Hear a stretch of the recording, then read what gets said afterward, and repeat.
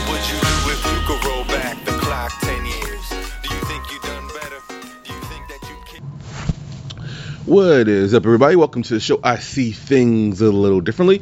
We're going to come to you a little late today. As I'm recording this, I'm actually in Atlanta. I have to fly back to the mountains, and then I'm going to be able to edit the show and put the show out there later today. This is being recorded on Wednesday, though. I was supposed to have Jonathan Nestor on this week, so we're late and disappointing. I was supposed to have Jonathan Nestor on this Wednesday. Something happened with his schedule. Life happens. Sue me. Sue us. You still will get a Wednesday show, though. It'll just be me doing my personal wrap-up as I'm drinking some water, of the Falcon Winter Soldier. By far, this is the most satisfying season finale of all time. I think there is rumors of doing a Captain America and Winter Soldier 2 season. There's also rumors of doing a Dark Avengers versus the Thunderbolts. I don't know. I said this. I wrote an article for Celeb Magazine. I don't know. I know where this leads. Well, first of all, as soon as the season finale was over, immediately it was announced that Captain America 4 will happen, with Sam Mackie being the lead, which kills Tom Holland's joke about there's no Falcon movie. It's not a Falcon movie. It's a Captain America movie, which is badass. But we know where that goes. I would have to assume Bucky's going to be in that movie. And I would have to assume Steve Rogers will be in that movie. I would have to assume Chris Evans will return for that movie. And because Old Man Cap is a part of the lore of Sam Wilson's Captain America character. I'm interested to see where they go with it. But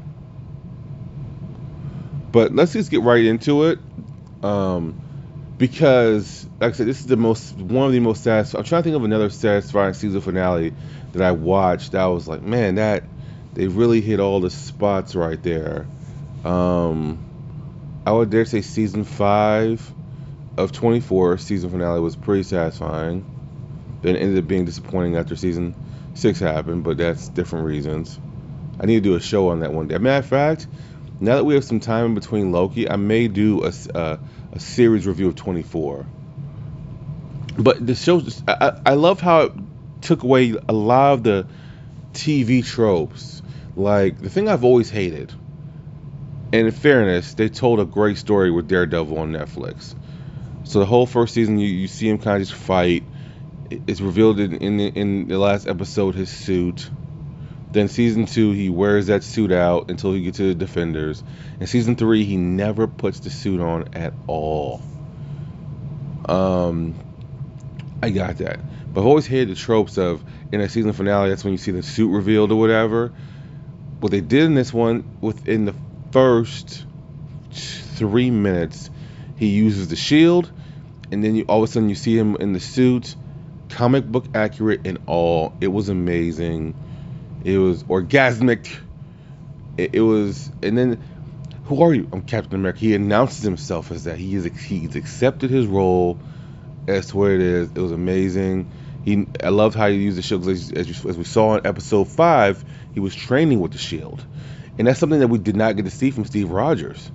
You know, we did not get to see him actually perfect the shield, which I remember at the time of Captain America: First Avenger, that was one of Jonathan Nestor's gripes. Was that? You know, and so we get to see it with Sam Wilson. We see him accept his role. I thought it was fantastic. Matter of fact, the first half an hour is nothing but pure action. The first half an hour is nothing but pure action. You get a satisfying fight scene. You get the parallels once again between Steve Rogers and Sam Wilson to show that he is worthy of the mantle. Not just because he has so many parallels to Captain America, the original one, but because he has his own journey he's gone through to get there. And the speech that was written for him when he was talking to the senators after he saved their lives was pure perfection, of him just saying, hey, we have a common struggle. What don't understand, I'm a black man wearing the stars and stripes. You have Bucky calling him Cap.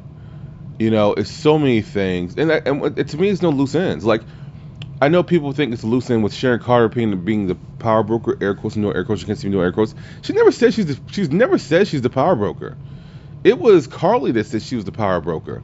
Carly said, "How much power do you have? The power? How much power does a power broker have with no muscle?" And she says, "A lot more than you." But she never says, "I have a lot more than you." And of course, why wouldn't she kill Batroc if he's threatening anyone that's gonna threaten her? You know, like we don't know if she's the power. I'm still not convinced it's the power broker. I'm convinced that she's working with the power broker, but I'm not convinced she is the power broker. You know, I'm convinced that and this thing, I don't think she works for the power broker. I think she's in collusion with him. I think he or she. I think she is partners with the power broker, but she's the face of the power broker. You know what I'm saying? I just don't see her being the power broker. Something about that just it's it's intriguing, but it's not that in my opinion. Um, so let's get right into some stuff. So we even though the fight scene in the comic book was a lot shorter, I mean a lot longer, with Sam Wilson and Batroc, this one was a means to an end. I liked it. I liked how it went. I like how he used the shield. I love how he used the shield to smash the window and then jumped down and did the wing. He used the wings.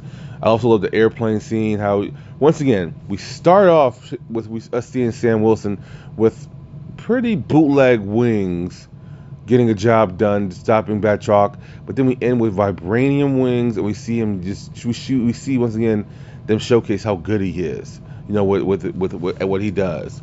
At the same time, we kind of have we have Bucky finally accepting his role, finally telling the older Asian man what he did to his son, and accepting his role as Winter Soldier to move on. But in the fight scene, you see him use the metal arm and not the metal arm to perfection. Like when Carly throws the metal pull-up, he just catches it, like he catches everything else.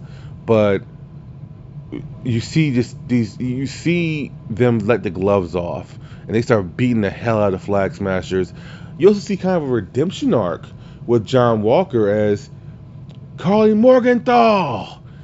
Let's finish this, you know, and like he's that shield. I think it's hilarious because Jonathan Esther was the one who texted me. He's like, man, that shield's gonna be hella trash. It was hella trash. He should have brought a gun. But he put up a fight that time, and they couldn't keep him down.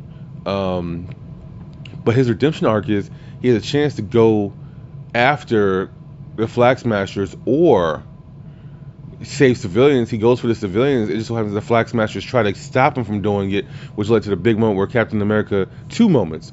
One where Falcon saves a civilian on the highway. He covers him up with the shield and the wings, which is his vibranium overload there. And then when he saves the senators by pushing the truck back up with multiple red wings, yes. And that's when, oh, that's a Black Falcon. I tell you there. Nah, that's Captain America. You know, that was the other moment right there. But I saw that scene where he literally had the shield up and the vibranium wings over. I was like, that's just badass. You know, they really put a lot of thought into this. Like I said, this to me was really satisfying. WandaVision was like I said, WandaVision was all about Wanda. And I get it's setting Wanda up for bigger things in the Multiverse of Madness with Doctor Strange. But that was all about Wanda. This was all about advancing to Phase 4 and setting strings up to do those things. So that's why I like this more. But also, this was the one I was looking forward to the most. So that's just what it is. The fight scene wasn't over. This lasted, like I said, 30 minutes, and once Sam used the shield and the Flag Smashers, he came down, and you see Carly's just so disappointed. And let me rewind. You can see she had that kinship with him. That's why she hated setting him up because she thought Batroc was gonna try to kill him. Like when she sees him fly over at the beginning of the episode, she says to Batroc on the comms, "He's here. Let's go." Like you could see the kind of like the disgust in her voice and her face facial expressions where she's like, I really don't want to do this. Let me see if I'm recording. I am. I'm not recording. What the fuck? Oh, I am recording. I have too many tabs up. Sorry about that. But you can kind of see that the thing, and when he comes down, she's like, I can't believe you bought into that bullshit. And he was like, I'm trying something different. You should try the same. That's when Batroc uses smoke bombs or whatever. And so you see Walker and Bucky kind of go their own ways, and then you have your moment where it's essentially a Winter Soldier moment from the movie, where Cap he's really just using defensive moves against Bucky the entire time, and then finally after he gets shot, he says, I'm not going to fight you. He drops the shield. The shield literally goes into the ocean. He says, because I'm with you to the end of the line. But he's refusing to fight him. And Bucky's like, you're my mission. You're boom, boom, boom. You have the same thing where Sam never, ever uses the offensive move against Carly. And she's like begging him to fight. She's like, you better fight me. You better fight me. And like he's refusing to. He won't give up on her because he's with her till the end of the line, essentially. And unfortunately, she ends up dying because she pulls a gun out and she's going to shoot him. She was going to kill him because someone had to be the martyr in the situation. And, of course, Sharon has to kill him. And kill her, excuse me. It's a him in the comics. And that ends that. But the speech he gave afterwards where he's saying, you have enough power to be an insane god, Thanos, or a misguided teenager. Like, he had to really shed light on it, the fact that this woman broke borders of countries because she had help. Because, once again, as Lamar Walker said, as Lamar Haskins said, he said, hey, that breeds loyalty, which it does. People don't realize when you do certain things, it does breed loyalty. And this, to me, goes to back to the whole scene where he's denied for application for a loan. And it's like, dude, like, you guys have so much power. And honestly, this goes to the last year of our lives, people, if we want to dig into the deeper thing. Because originally the storyline was supposed to be about a worldwide pandemic. How eerily scary is that? Like, it was supposed to be about a pandemic and a virus that was spread throughout the entire world. They changed all of that shit up. But it's still relatable because how many people get displaced? I'm from Louisiana. Obviously Katrina is something that's going to be linked to the history of this country for forever, how poorly it was handled. And the words they were used were thugs, refugees, terrorists, and I love the speech. I love everything that was written for it. I love him accepting it, but also more importantly when Bucky tapped him, hey, good job, Cap. He tapped the shield as well. It's just fulfilling in the end. Isaiah Bradley got his due. He's in the Captain America museum, even though he's not dead, but his struggle will be known. Things he went through will be known. They'll never forget. And once again, this isn't for everybody. If you were mad that Sam Wilson became Captain America in the comic books, you're going to be mad about this too. But, whatever. If that is the thing that's going to ruin your day, you have a lot more things going wrong with you than just a comic book to TV show. So that's just whatever. Anyways, you do get the end scene where it ends pretty happy. You do see a young Avenger in there. Obviously, Isaiah Bradley's grandson is going to be the Patriot. That's clear. He looks like the freaking Patriot from the comics, like just without his stuff on, obviously, his uniform. But to me, I give this show a 10 out of 10. I think I gave WandaVision a 10 out of 10 too, right? I thought both shows did what they did, and giving Marvel Television, just with their production values, just made them unstoppable, essentially. It literally made them unstoppable. I can only imagine what they're going to do with Loki. That is going to be a trip without the luggage, as they say, because I can only imagine you go from a screwy, wonky TV show to a buddy cop TV show to whatever in the hell we're gonna see in Loki. And there's a rumor that I didn't know. Someone told me this though. They said the rumor in Loki is it's gonna end with Loki de-aging and becoming young Loki, which is interesting. But obviously, we know the Young Avengers are coming to Marvel. They've already been seen, and we still have one more TV show at the end of this year. So we still have Loki coming up next, and then in the middle of Loki, I think at episode 4 or 5 is the debut of finally Black Widow. As Loki's going on, it'll be like the 4th or 5th episode debuting the day of Black Widow. Then, after those things come out, September, Shang-Chi will come out. And it's funny because when Kevin Feige said Shang-Chi, people were making fun of him. When I met Jim Starlin, yes, I just dropped that name. You love me for it. I asked him, because he signed a Shang-Chi book for me. I asked him, I said, how do you pronounce his name? He was like, it's Shang-Chi. He's like, he says, I have no clue why people call it I know why they call it Shang-Chi, but the A is completely silent. It's Shang-Chi. So that's actually accurate as according to the creator, or one of the creators of Shang-Chi. Didn't know that. But yeah, when they made fun of him, I said, oh, okay, that's what it's saying. So, Shang-Chi dropping. Then Eternals is dropping. And then, his thing now that Black Widow was pushed back, I don't know if Eternals and Spider-Man are still dropping this year. I have not seen the schedule, so I don't know. So someone tell me. But we're gonna have Shang-Chi, then we're gonna have one more Marvel movie, but then we're getting Clint Barton retiring as Hawkeye. So that's gonna be a thing. But this is gonna be a long year for Marvel, because this is not ending anytime soon.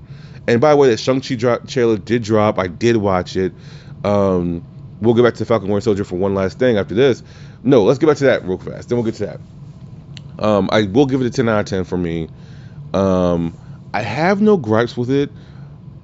As to where WandaVision started off slow, but you knew where it was building to. That's the most important thing. You knew what that was building to. It left you with no questions. It definitely left it to that's the series finale.